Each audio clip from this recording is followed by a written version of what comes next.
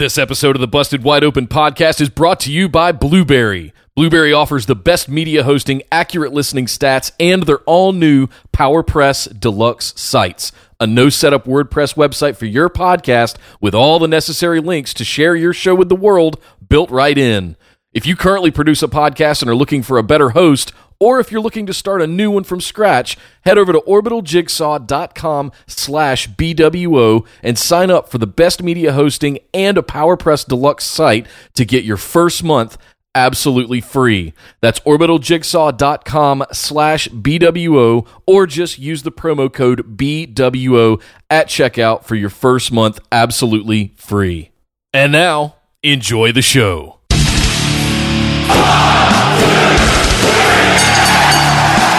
You're listening to the Busted Wide Open podcast, dropping the elbow on the hottest topics in sports entertainment and the world of professional wrestling. With your hosts, Nick Howell and Sir Ian Dangerous. Coming to you from the Orbital Jigsaw Network Arena in sunny Southern California.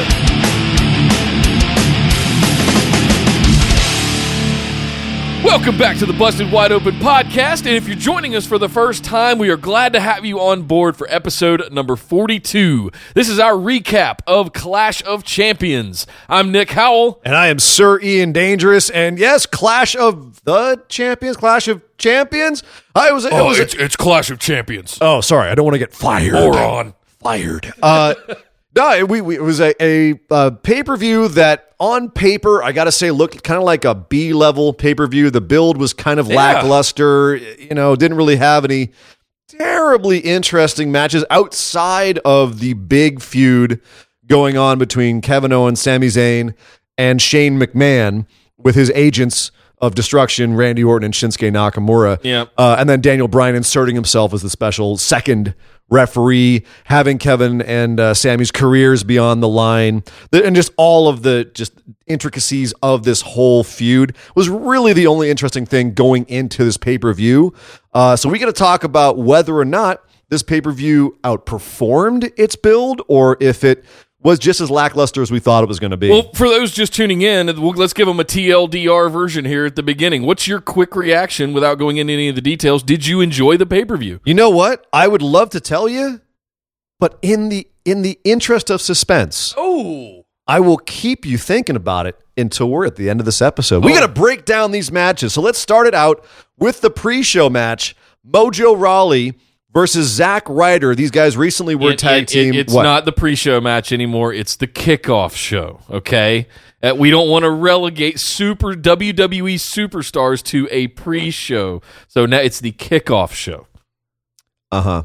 And it's also Clash of the Champions. Anyway, so Mojo Rawley and Zack Ryder had a pretty... it was kind of... This feud was sprung on us pretty quickly in the last couple of weeks.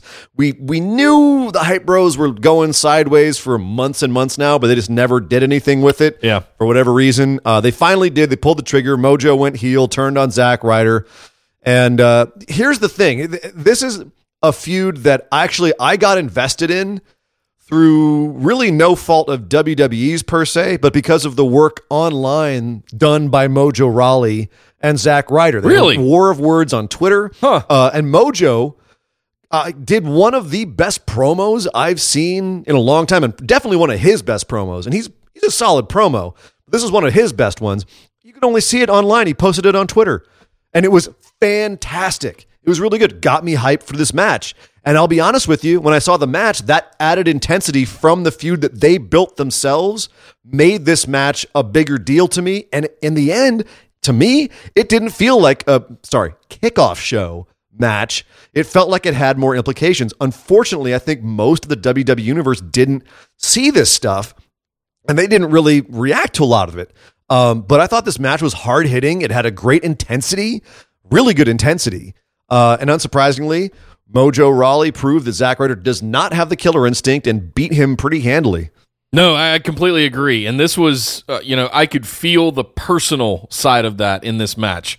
If you talk about story of a match or psychology of a match, I could feel that.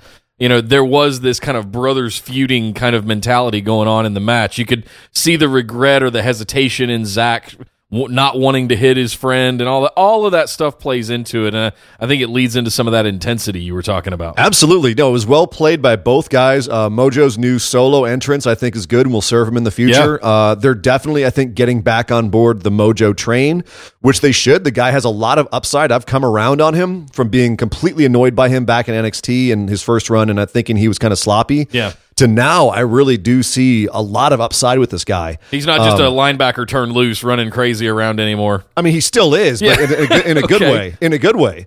You know what I mean? Not in a Lawrence Taylor way, but in a good way. Yeah. But yeah, I kind of feel like SmackDown Live should have had more faith in this feud. And I can't imagine what else they would have put on the kickoff to put this on the main show, but it is what it is. I don't know if this was the blow-off, if they'll do more with it. I don't know if there's much more to tell. They've spent 6 months building to this point. Why would they not? They've invested into it so much. I don't know if I'd call it building. They more kind idling. of like idling, circling the airport with it. But yeah, we both picked Mojo to win this, so we were both right in the pick'ems. Yep. And let's move on and talk about the U.S. title match, the three-way. Okay.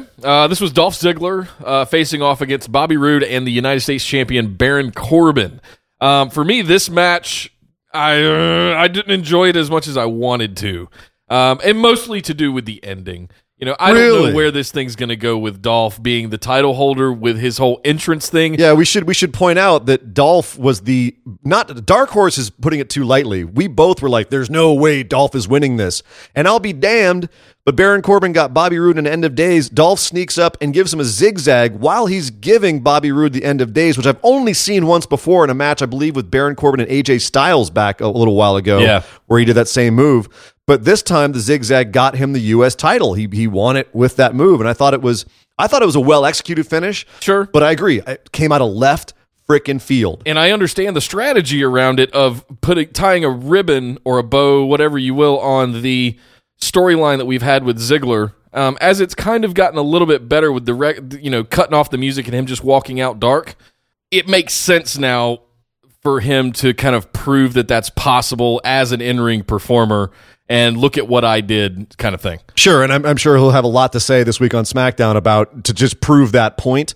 My only concern, and one of the reasons I didn't see Ziggler picking up the win here, is that they have started and stopped his push so many times that no one has faith in him getting a push anymore. And I think this is more damaging to Baron Corbin and Bobby Roode, who at this point both could use Roode especially could use a signature win. Oh yeah, and I think that's why I thought he was going to take the belt here. Even regardless of how long he would have held on to it, I think it would have done him the most favor in this threesome. Right, and that was also a similar reason why I picked Corbin, was because I thought that he needed to establish himself as the U.S. champion after having a long run of kind of looking like a doof, with like getting bowled over by Cena and not cashing in and all the rest of it. Right. I thought he could have used a signature win. So this is, I don't know what they're going to do with Roode and Corbin now. If they're going to come back and feud with Dolph more, if this is going to continue. It does, it was weird to have Dolph inserted into this kind of at the last minute, again, with, kind of the build to this show being a little off. So it pays off that last minute insertion of Dolph Ziggler into the match. If that means that in the future now all three guys continue to feud, it does make that three-way feud have a little bit more grist. But at the same time, it's a wait and see situation. We're going to have to wait and see what Dolph does with it and what the other guys do to react. Well, I have a theory that I think they needed to get Baron Corbin back in the Royal Rumble match here in a month, so I think maybe that's why they took the belt off of him, and that led a little bit to my speculation about putting it on Roode as well, plus him needing the push. It just made the most sense. Oh, Corbin back in the Royal Rumble so we can eliminate Braun Strowman again? And have them do we're nothing not going with it? There, but you need your big men in the Royal Rumble match, so that's why. Well, I can't imagine, personally, the Royal Rumble is going to be really interesting this year because there's so many people, so many competitors, and there's only so many singles matches you can have. Yeah. So depending on who is allowed to be in the Royal Rumble, exactly like Corbin, Strowman, like whoever's going to be in it, we're looking like we're going to have Strowman and possibly Kane against Brock Lesnar in a match. So that'll keep him out of the Royal Rumble. So if Corbin's in it, does he have a good showing again? He's shown in the past, at least they seem to book him, so he's good in free-for-alls. Yep. I don't know. Like I said, we'll see going forward. We were both wrong on this match because you picked Roode, I picked Corbin. Neither of us saw Ziggler. I don't think anyone saw Ziggler. So yeah, that was definitely surprising. But it also, when I watched it, I was like, there's a title that changed hands. We were saying before, like, what titles are changing hands on this show? We didn't think any would, and this one did. I thought Rude would walk with this one, but this was the only one that I thought would change a possibility, hands. Yeah. Well, and on that we were right, because we got to go talk about the tag team championship, which was a 4-way: Usos versus the New Day versus Rusev Day versus Gable and Benjamin, or as we're calling them, American Alpha 2.0. Yeah. This was more proof that the SmackDown Live tag team division is freaking amazing. Yes, it is. We had the New Day and the Usos putting on clinics all year. I believe they had the only tag team match since 2002 that Meltzer gave over 4 stars to, or 4.25. Yeah, I mean, that was a great feud. And, whatever you want to think about Meltzer's rating system, it's still a benchmark. Sure. It's still a way to take it and say, these were good matches. Yeah. And I think that, so you take the Usos and the New Day alone, and then to have Rusev Day come out of nowhere and American Alpha 2.0 to step in. We knew they were quality because that's just 2 incredibly talented guys. Yeah. But everyone stepped up and got on the level of what I think was one of the best feuds of the year, which was Usos and New Day. Everyone was on that level. And this was another fantastic tag match. There was a little element of this match where I felt that it suffered because of the sheer number of bodies that were in the ring. I agree with that. And it was very rushed to get to certain spots just to get all of them in for all 8 of the guys. But at the same time, it was chaotic enough. That was kind of an overarching theme that I'll say more about at the end of the show here. But there was a little bit of a cluster F throughout the entire show. There was chaos going on in all kinds of these matches. And it kind of contributed to my enjoyment of the pay-per-view in an overall way a little bit more. And this match was kind of one of the biggest ones of them all. There was matches on this card that had chaos that I did not enjoy. Okay. And this was a match that there were parts where I felt like it was a little overbooked and yeah. They just kind of booked themselves into a corner by having guys not exactly react realistically, like when they get pulled off of a pin and they don't fight, they just kind of go, "Hey, how dare you do that?" Yeah. Some of the storytelling early in the match didn't work for me, but by God, the end of the match had me hooked. Mostly because I went out on a freaking limb with my markery for Rusev and called Rusev Day to pick up the surprise win here. And my God, did they tease me? They were tickling my soft spots. And I thought that there was going to be, I thought Rusev and Aiden had it at one point because it looked like they had it, lost it, and then we're coming back, and just the rhythm of it made me think they were going to take it. And it was all, the second half of this match was so well done. Yeah. Really entertaining, and everyone is the so few fantastic. Teases we got to see of Usos and American Alpha 2.0, and especially the Chad Gable exchange when he was going nuts on him was fantastic. Oh, Chad Gable was a monster in this match. If you guys ain't keen on some Chad Gable, be ready. If you like a little guy German suplexing really big dudes, you can watch this match. That guy's a freak. Yep. Unbelievable. And Shelton Benjamin still has it too. He's so nimble. Shelton Benjamin. Yeah, he can still run to the top rope in a split second. And they're a weird team because it's almost like they have the moveset of the other guy's body type. Yeah. You know what I mean? It's like that's a great way to put it. Gable shouldn't be as incredibly beefy and strong and technically sound as he is. And Shelton Benjamin shouldn't be as athletic and bouncing around the ring and aerial as he is. So they're a joy to watch. And I hope that there's a feud with them going forward. Hopefully for the tag titles. Oh, I think we're getting it. Oh, I think this is coming. I think we saw enough of a tease in this match. There was enough of a focus throughout the time of this match that I wouldn't be surprised if they hit the ground running with that. But they're the more serious tag team at this point. New Day has already had their feud with the Usos. I think Rusev Day is still building. They're not going to be in the title picture just yet. They are kind of going more towards comedy, which will play better with New Day. So yeah, I definitely see it working out, falling into place that way. I can't wait for Breezango to get in the middle of those two. Will they? Because let's talk about Breezango really quickly because we'll skip a match and come back to it. Okay. Hang on, we got to talk about our pick'ems. Oh yes, that match. Yeah, because I have to pat myself on the back a little bit here because this was the winner. Oh, congratulations! We both said the Usos are probably going to win. I just went on a limb with Rusev Day because I was just my marker. Listen got to the him best of me. backpedaling. Listen to me talk about it last week. I prepared you for my potential. I wasn't. That's not even backpedaling. This is me agreeing with my former self that I was foolish in this choice. But I stand by my Ruru. Well, yes. Okay. So getting to Breezango and the Bludgeon Brothers, this did not go down the way that I expected it to. It went down the way I feared. Agreed. This was essentially a squash match that took everything that they've built for the last 6 months and balled it up and threw it out the window. Right out the window. And I was over freaking whelmed that they were this willy-nilly just willing to toss it all aside. They could have had so much fun, Ian, in this match. Just messing with them. Bring the mop and the wigs and the stuff back. And they've got their World of Warcraft hammers and stuff already for the Bludgeon Brothers, but why not make it some kind of thing rather than just a squash in order to put the Bludgeon Brothers over as these monsters? And we already know. This is basically what it was it was their way of saying the Bludgeon Brothers are monsters. And like you said, we do already know my irritation with this match, with this glorified squash match, was that you took all of this good TV that you had with Breezango, and you basically wasted it. It was in service to nothing, really. And I don't see the point in having them get squashed here and making all the fun that we had with Fashion Files null and void, essentially, and have them have nowhere else to go, really, with it now. I don't get it yet. Maybe there's some plan in the future for them to have an ongoing feud, and eventually there's some more interesting elements that are added into the matches. But this was very disheartening. I will say that when I made my pick last week and I was talking about I did add a 0.5 modifier on this for the Ascension to show up. My thinking behind that and my hope behind that was that they would get beat down by the Bludgeon Brothers, but the Ascension would come out as their friends and have their back, because they're big dudes too, and come out and kind of hold off the Bludgeon Brothers, and that would lead to a feud, and we'd get to, I don't know, see the Ascension wrestle again? So that was where my hopes and everything was lying.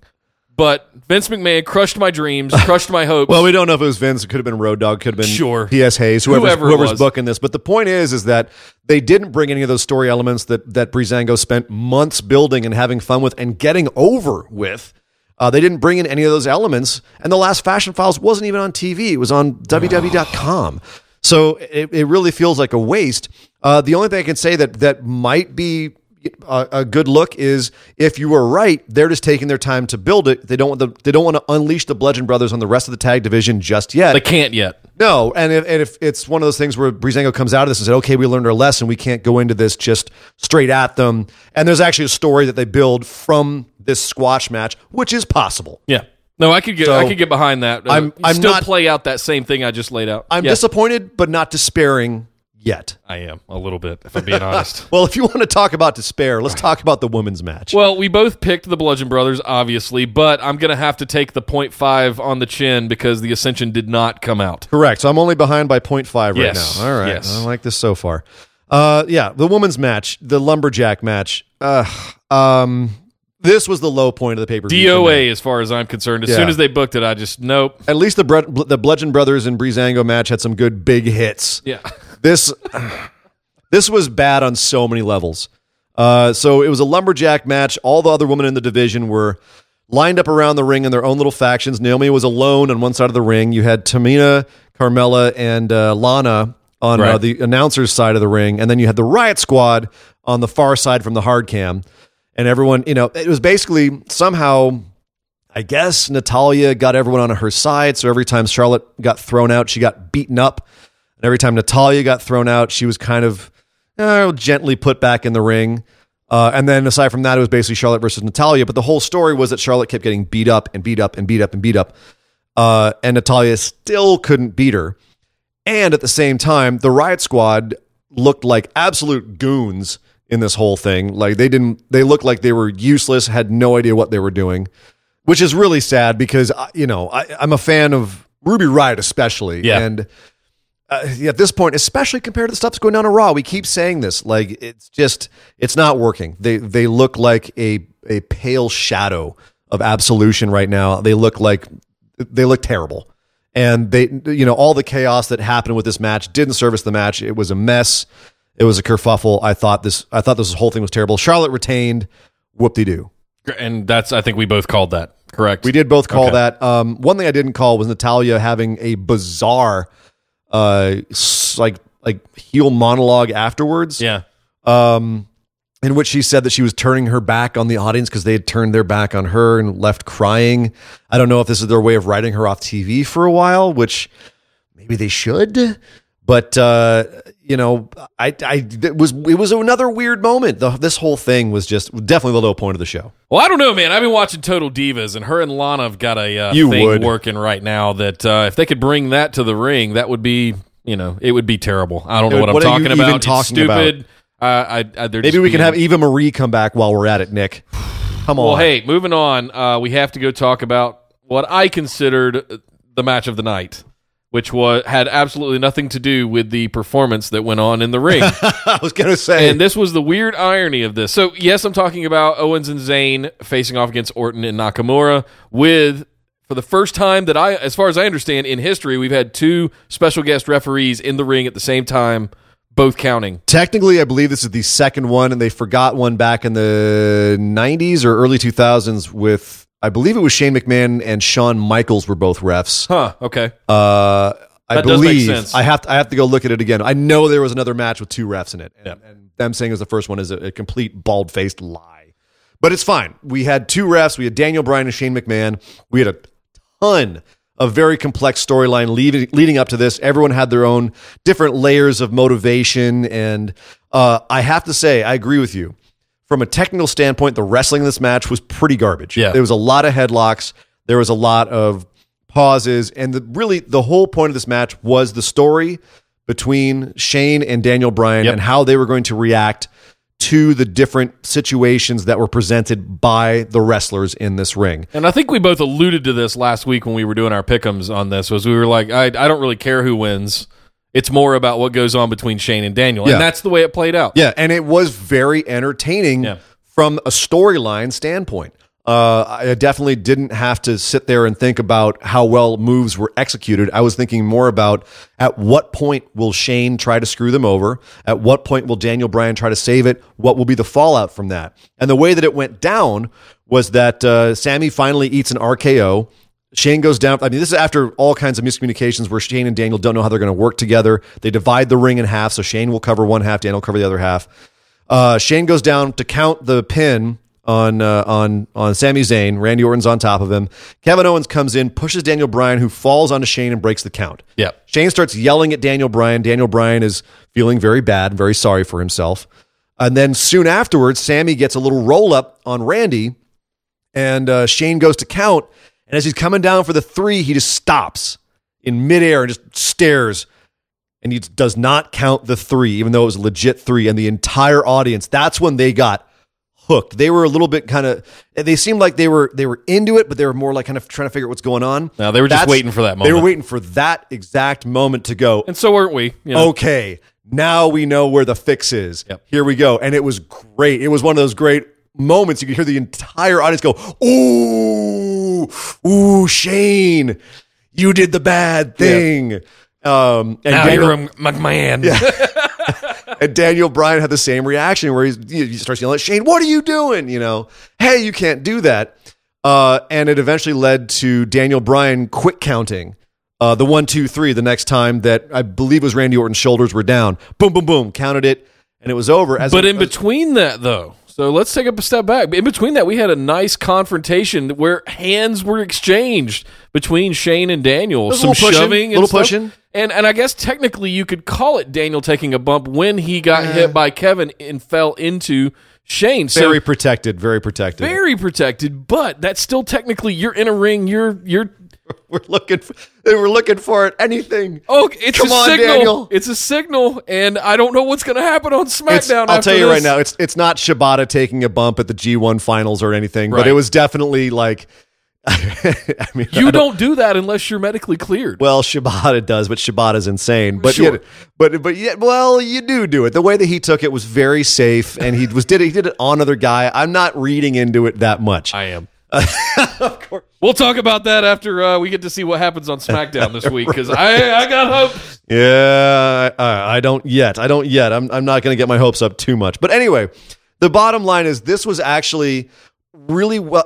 This has been all more about the story than the wrestling. This entire massive, complex angle. Yeah. And this was a really good way to advance that. I can't wait to see the fallout now. They have got SmackDown, for all of its flaws and a lot of its other angles, this is one they've got me hooked on. Yep. I think this is one of the best written long-term angles they've had in a long time. It's better than the Kurt Son angle. It's better than the breakup of Enzo and Cass. All year long, I can't think of a better long-term build than this. And I'm going back a few years, and I can't think of a better long-term one that they've executed better every week, keeping me coming back, keeping me interested. All the characters are nuanced. The only people that don't really matter are Randy Orton and Shinsuke. Really, they're just kind of there. But at the same time, if you're going to have two people be there, Randy's just kind of there anyway. And so Shinsuke really these days. But I always love watching Shinsuke wrestle. Sure. And honestly, they've been booking him more like Shinsuke should be booked lately too, where when he gets in there, he's a killer. And that's how they should have been booking him. So yeah, it's on that front. I was totally satisfied with this. And yeah, we both picked Sami and Kevin because obviously they can't fire them. Right. But this is one where even though the outcome was predictable, we certainly didn't see how they got there. And we were very entertained by how they got there. And as I expected, I didn't care of the outcome of the actual match. I am dying to see what happens between Shane and Daniel. Exactly. And this feels like the preamble to something much, much longer. So while we may have already spent, when did they kick him off the European tour? Like 2 months ago? Now that we've spent this little bit more, we're still just scratching the surface of what this feud could be, which you could argue, if he does get clear, leads to a Mania match between Daniel Bryan and Shane McMahon. That's obviously, that's the pie in the sky wish, Sure. but there's a lot of places they could go with this that don't involve Daniel Bryan getting back in the ring that could be very satisfying. And I think that, they don't exactly have a long history of landing the plane on these big, long feuds, but this is one that they have a lot of options to get themselves out of this that would be very interesting and satisfying.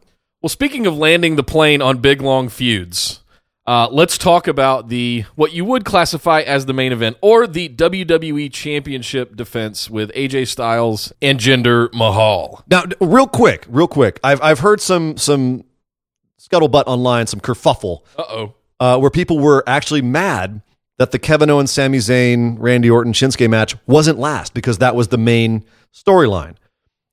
I am of the opinion that the damn championship should always be defended last. Yes. It's the most important freaking thing. I don't care what your storylines are. And I was happy with the way that they lined up this show. 100. Yeah. So Agreed. Anyone who's online saying that, I'm so sorry.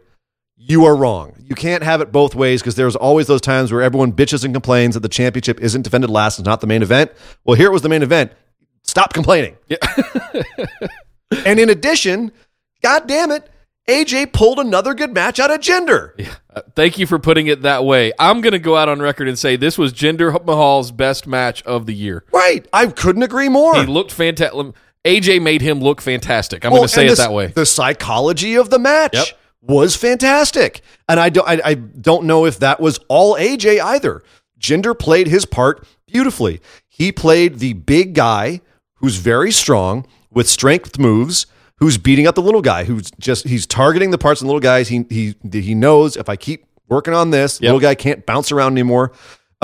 He played his part very well. He's relaxed so much more. He feels he just feels more like he's in control in the ring, and he's not nervous and he's not second guessing himself. He finally feels natural in there. And it's so I can't blame it all on AJ. Although AJ's selling absolutely made the match. The way that he took Jinder's moves really sold the match. And even the whole angle of the little guy fighting back against he makes Jinder look great standing next to him because Jinder is genuinely a freaking huge individual. Yeah.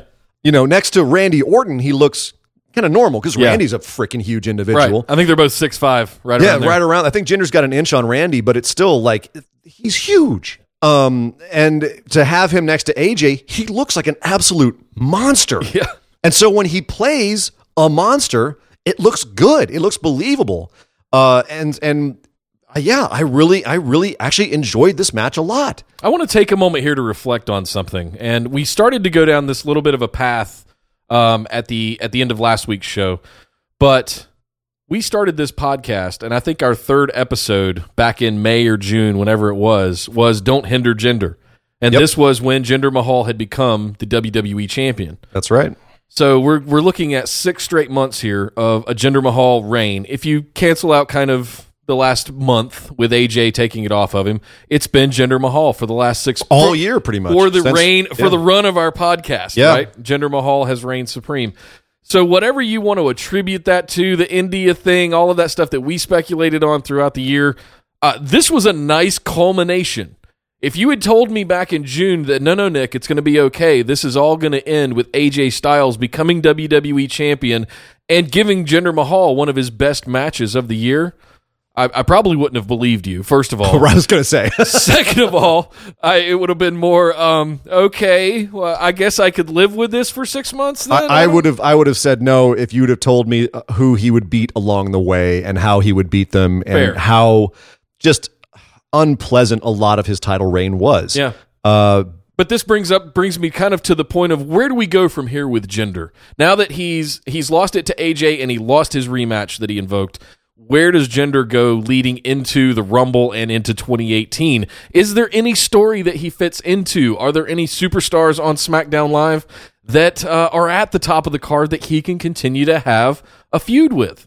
I think that there are, but I don't know who they are yet because we're still figuring out who's coming off the Ziggler angle and who's released there. We still don't know what's going to happen with Sammy and Kevin, if they're going to continue to feud with Shinsuke and Randy. Yeah. Like, there's so many options. Is he going to go for another title, or is he just going to fade away? Is the Jinder experiment over and he's done? He's out of here. Who knows? Like I said, I think he's come around in a lot of ways, and I think that he could be useful for a lot of positions. Again, his look is great, and he's come into himself a lot more, but it remains to be seen with Jinder. Have the Singh brothers done him a disservice? Have they brought him down further as more of a distraction, or are they more of the spectacle than he is at this point? Well, I think that they've become associated with him so much, and they do, they're there with his entrance and everything. Yeah. They've become like part of the Jinder finish, and AJ had to fight them off during this match as well, which he did with great aplomb. But I think that at some point he has to move away from the Singhs to be more legit. I thought that the Singhs contract would not be renewed, and that could still happen. I haven't heard one way or the other. So they may be on their way out, or they may have renewed their contracts, and they were giving themselves an out when he had them beat up like a couple of weeks ago, whatever it was, and they may have renewed the contract, and I don't know what they're going to do with them. So really remains to be seen with Jinder. Like I said, I do have a soft spot for the guy. He does seem like from what I've heard from the backstage stuff, he seems like a really good dude. Who's turned himself around, and I'm happy for his success. I just think he got pushed to the top too quick and wasn't ready for it, and so looked lackluster for most of the year as a result. And I also don't like the way they put him over a lot of people. I think it was a completely failed experiment because of how they did it, and they treated the Indian populace like idiots by trying to play him as a face to them when he was very obviously a heel, and just being kind of so patronizing about him being he's the same race as you guys, so yay, he represents you. It's like, no, he doesn't necessarily. You know what I mean? He's got to earn that. He can't just be that. So I think there's still a lot of building that you could do with Jinder, and he could be a long-term superstar. I genuinely do believe that. I think that he has a lot of upside that could make him that, but will all depend on what they do with him at this point, because now we're at that point where either he sticks around in some mid-card feud or upper mid-card feud, or he goes back to being a jobber. As my dad would call it, it's a shit or get off the pot moment. So with Jinder Mahal, I guess is what you guys have to kind of decide what you're going to do with him, creative. Thank you, Sarah Logan. I appreciate that. Well, we both called Jinder to lose this. We called AJ to win. That means I am behind by 0.5 of a point. Yes! Is this the first time I think you've won? Or second time? Maybe the second. Sun even shines on a dog's ass every now and then. Yeah, you got 2 out of all of them this year. Well done, sir. No, Hey! I genuine congratulations. Yes, thank well you. done. I will never pick Rusev again. Listen, honestly, had you not picked Rusev, that would have been completely tied, and we wouldn't even be having this conversation. Wouldn't This be was tied. such I'd have won by 0.5. Your Ascension pick would Okay, have if killed you're going to you. change that, then I'm going to take the Ascension thing out, and we would be... Listen, this card was so predictable, and this is kind of where I was leading to earlier. Let's come full circle with this and go back to what I asked in the beginning. What were your overall thoughts, knowing that on paper it looked like kind of a B minus kind of card? What were your thoughts after seeing it overall with the pay-per-view? Honestly, I was really pleasantly surprised overall at the pay-per-view. I thought that a lot of the elements of it delivered more than I thought they would. I still don't think it's an A pay-per-view. No. I don't think it's going to be that memorable. I don't think it'll be one that people look back on in years later and go, remember that time? No, but I think it was totally serviceable for what it was. I was entertained for most of it. So yeah, I think overall it outperformed my expectations. I will say that. All of these matches were completely forgettable. However, there is one moment that I will say that will probably stick out and we will call back to in history, and that's the exchange between Shane and Daniel Bryan. That may be something I think the storyline we will will look call back back 10 to. years later and we'll come back to it. Oh, remember that time Daniel Bryan made a comeback? You know, yes, it's a hope and pie in the sky kind of thing, but I think as big as he was for the last, in 2013 and 2014 especially, if we look back at his run against the Authority and against the regime and all of that stuff, I think him coming back is going to be such a big deal, and it's. I think we're going to look back on that. I think that's something that you're making his comeback a given. I do truly believe he will wrestle again. I am very bearish on it being within the WWE. Okay. So, I think this is a moment we'll look back on and say WWE could have pulled the trigger here, but they didn't. Well, either way, I don't think this is going to be something that's going to be remembered that much in history. Okay. This pay-per-view. That being said, I do not regret watching it. I actually was entertained for the most part. Yeah, and the last thing I'll say is that while I agree with you that on paper it looked kind of the actual cluster effedness of it kind of the chaos of the entire show and almost silliness to it in certain matches actually kind of added to my entertainment of it. I didn't expect some of those things to happen. I didn't expect the Breezango to get squashed.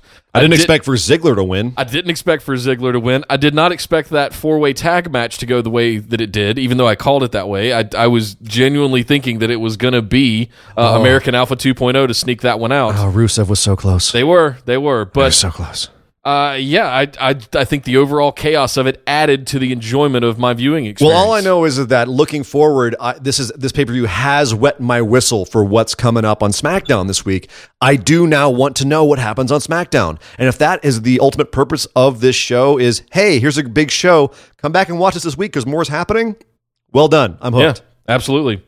Well, there you go, guys. That's our recap of Clash of Champions, the SmackDown Live pay-per-view. We are on the road to the Royal Rumble, roughly about 5 to 6 weeks away at this point, so definitely looking forward to that one. It's the first Big Four we get on the road to WrestleMania, which, frankly, I think we're already on that road. We're just leading to some certain things that are going to be speed bumps along the way. Yes, speed bumps, or we could come across a roadblock, Nick. That being said, right now it does feel like we are in the fast lane to WrestleMania, oh my God. if you will. Oh boy. See what I got to deal with, guys? This is the puns. Hey man, it's not me. This is WWE. I'm just regurgitating what I'm given. Road to WrestleMania is a fast lane, but with some roadblocks in the way. Let it go. Oh, all right, so that was our recap of Clash of Champions. We will have more of our reactions later this week to the follow-up SmackDown with all the fallout from this pay-per-view. We're also going to be talking about Raw, which I suspect will have a lot of big things to talk about as well. So tune in later this week, please. Absolutely, and certainly come over to Facebook and join us in the Busted Wide Open discussion group. Let us know what you thought about the Clash of Champions pay-per-view. We definitely want to hear your thoughts on some of these outcomes and what you're looking forward to as we head down the fast lane through the roadblocks. Stop down it. The road to it was okay. bad when I did it the first time. You repeating it is just being Michael Cole. You can find us over on Twitter as well at BWO Podcast. And if you want to rock some sweet swag for the holidays, head over to orbitaljigsaw.com/store where we've got some big deals, some last minute stuff happening right before Christmas. I know what I'm giving my whole family. But I'm Nick Howell. You can find me over on Twitter at Data Center Dude. And I am Sir Ian Dangerous. You can find me on Twitter at Sir Ian Dangerous. But by God! Will somebody stop the damn match? This show is part of the Orbital Jigsaw Network.